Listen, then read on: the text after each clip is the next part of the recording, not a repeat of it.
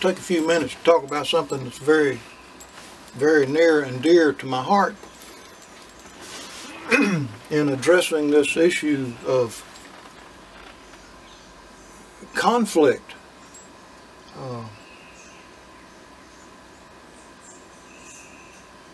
Conflict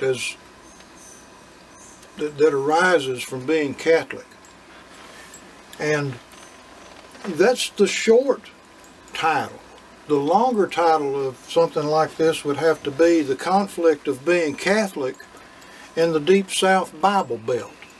Now, I'm not throwing stones at the Deep South. I'm not throwing stones at the Bible Belt. But just bear with me a few minutes and listen to what I'm talking about. At our Bible study the other night, we were studying the part of Acts where Paul and Barnabas had gone out on their missionary trip, and they were converting a lot of pagans and Jews, for that matter.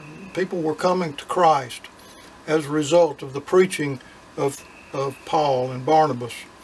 And at one point the Jews got terribly upset, and they took Paul outside the city, and they thought that they had stoned him to death. And the Jews came there from Antioch and Iconium, and having persuaded the people, this is in Acts chapter 14, they stoned Paul and dragged him out of the city, supposing that he was dead. But when the disciples gathered about him, he rose up and entered the city, and on the next day he went on with Barnabas to Derbe. When they had preached the gospel to that city and had made many disciples, they returned to Lystra and to Iconium and to Antioch, strengthening the souls of the disciples, exhorting them to continue in the faith, and saying that through many tribulations we must enter the kingdom of God. Some translations will say persecutions, through many persecutions. Others say tribulations. Either way, through many conflicts. Through many conflicts we must enter the kingdom of God. The world hates us, people. The world hates any Christian that dares to live as a Christian. We can water down what the Bible teaches. We can water down what Jesus taught. We can water down what the apostles taught, and live in a way that the world around us isn't bothered by the way we live. But that's not what we're called to do. We're called to live radically Christian lives. And the reason the world hates us is because the world itself is diabolically, satanically opposed to the principles, to the precepts, to the very reality of the gospel of Jesus Christ. Now, we accept that. Jesus came to save the world. And I mean, right from the very beginning, Satan was on his case, and Satan is going to be on our case. And if they've done to him, referring to himself as the green tree, he said on one occasion, if they've done this to the green tree, just think about what they're going to do to the dry tree. And I see an allusion there to the early church and the end times church. I don't know if that's an accurate interpretation or not, but it's definitely an allusion in my mind to the early church and the end times church. Now, we expect persecution from the world. We expect tribulation coming from the world. We expect opposition coming from the world.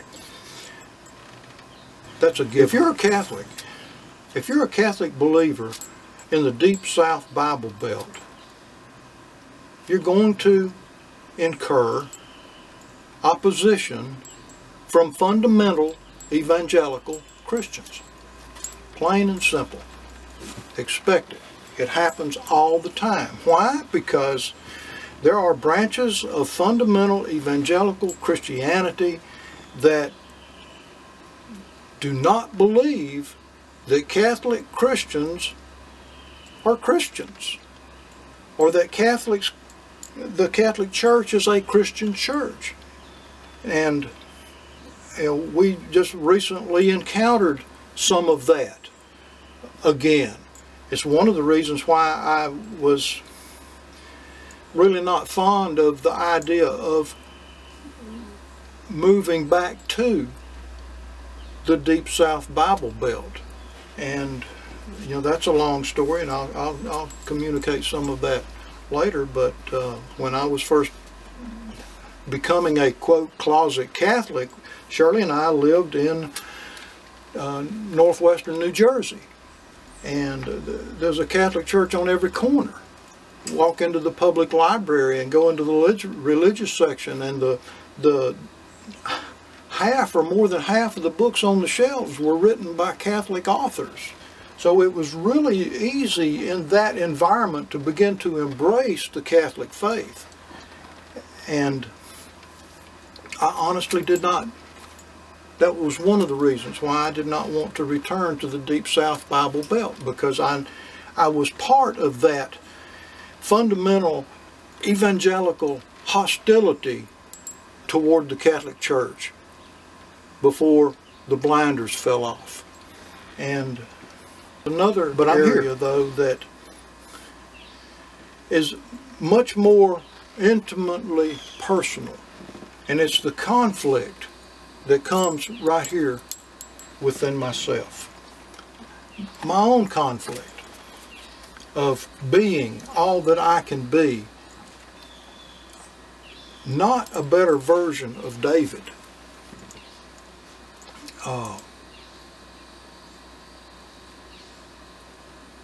There's more to it than that. It's about discovering Jesus. It's about incorporating the life of Christ into this human life that I'm physically living today. And one of the things that has helped me in this journey, in that process of discovery, in that process of going as deep as I can beneath the surface of the river of grace that flows from the throne of God, has been through discovering and implementing what Saint Benedict taught to his monks in the 6th century. Saint Benedict lived in the last part of the 5th century and up until about the middle, just past the middle of the 6th century. And through his work, he left behind a lot of monks, a lot of monasteries, and a little book called The Rule of Saint Benedict, where he lays out in very simple fashion, not just for the monk living in the monastery, but in very simple fashion how we, as Christians living in the world, should structure and order our lives, and the principles that we live by in order to be genuinely Christian in our relationship with Jesus, in our relationship with one another. And the difference is that outside of the monastery, we live out the principles of the Rule of Saint Benedict with our families and with our churches that we're part of. It's a struggle. It doesn't get any easier.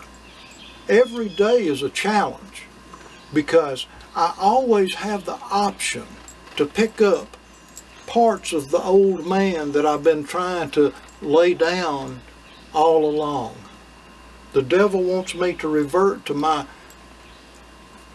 other nature, that nature that I inherited from Adam and Eve, that nature that kept me in so much trouble for so much of my life.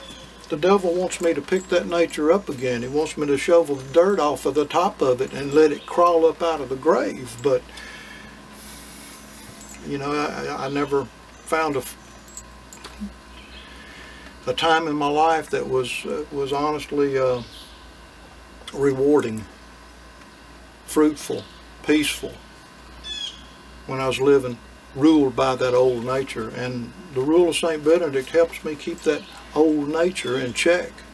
And you know, things like when I opened it up this morning here just for a minute and looked in, just looked at it.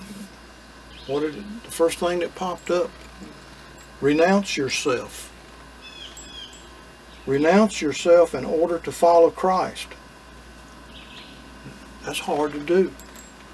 Renounce myself? I want to promote myself. My old nature wants to promote me. Discipline your body. Discipline my body? No. Do not pamper yourself, but love fasting. Discipline your body, do not pamper yourself, but love fasting. And on and on and on. Things like that, which all solidly biblical principles that help me to continue to grow deeper, go deeper beneath the surface of the river of life, the river of grace that flows from the throne of God through Jesus. So that's the conflict. And it's every day. It's an everyday conflict. And the world is in my face every day. And if the world is getting more and more in our face every day. If you've not noticed, pay attention to what's going on in the world. The persecutions that are taking place. The immorality that's beginning to become so accepted that even to talk about morality itself is seen as an evil. In this country. And we've got the world in our face. Here in the Deep South Bible Belt, from time to time, and that time to time is honestly too often, we as Catholic Christians have fundamental evangelicals in our face. And by the way, let me say this. If you are not a Catholic Christian, you have no right to put down or speak against the Catholic faith, because you don't understand. You don't know what we believe and what we teach in regard to the gospel of Jesus Christ and the necessity that all men have to be saved. So just stop it. And instead of attacking us, stand shoulder to shoulder with us, because the devil's coming after all of us. He's coming after Catholics, he's coming after Protestants, he's coming after Protestants of every denominational stripe and every non-denominational stripe. And if we don't stand together as one body, which we are, in Jesus' eyes, in God's eyes, the church is one. One holy, Catholic, and apostolic, the creed says. St. Benedict, I'm going to let him have the last word about this. He says, St. Benedict, in chapter 4, verse 20 of the Rule of St. Benedict, great little book, get you one. I think you can buy one of these for about $3. Your way of acting should be different from the world's way. The love of Christ must come before all else. You're not to act in anger. You're not to nurse a grudge. Rid your heart of all deceit. And this is a tough one. As if those are not tough ones. Never give a hollow greeting of peace. Friends, it's not a hollow greeting of peace when I say to you, the peace of the Lord be with you.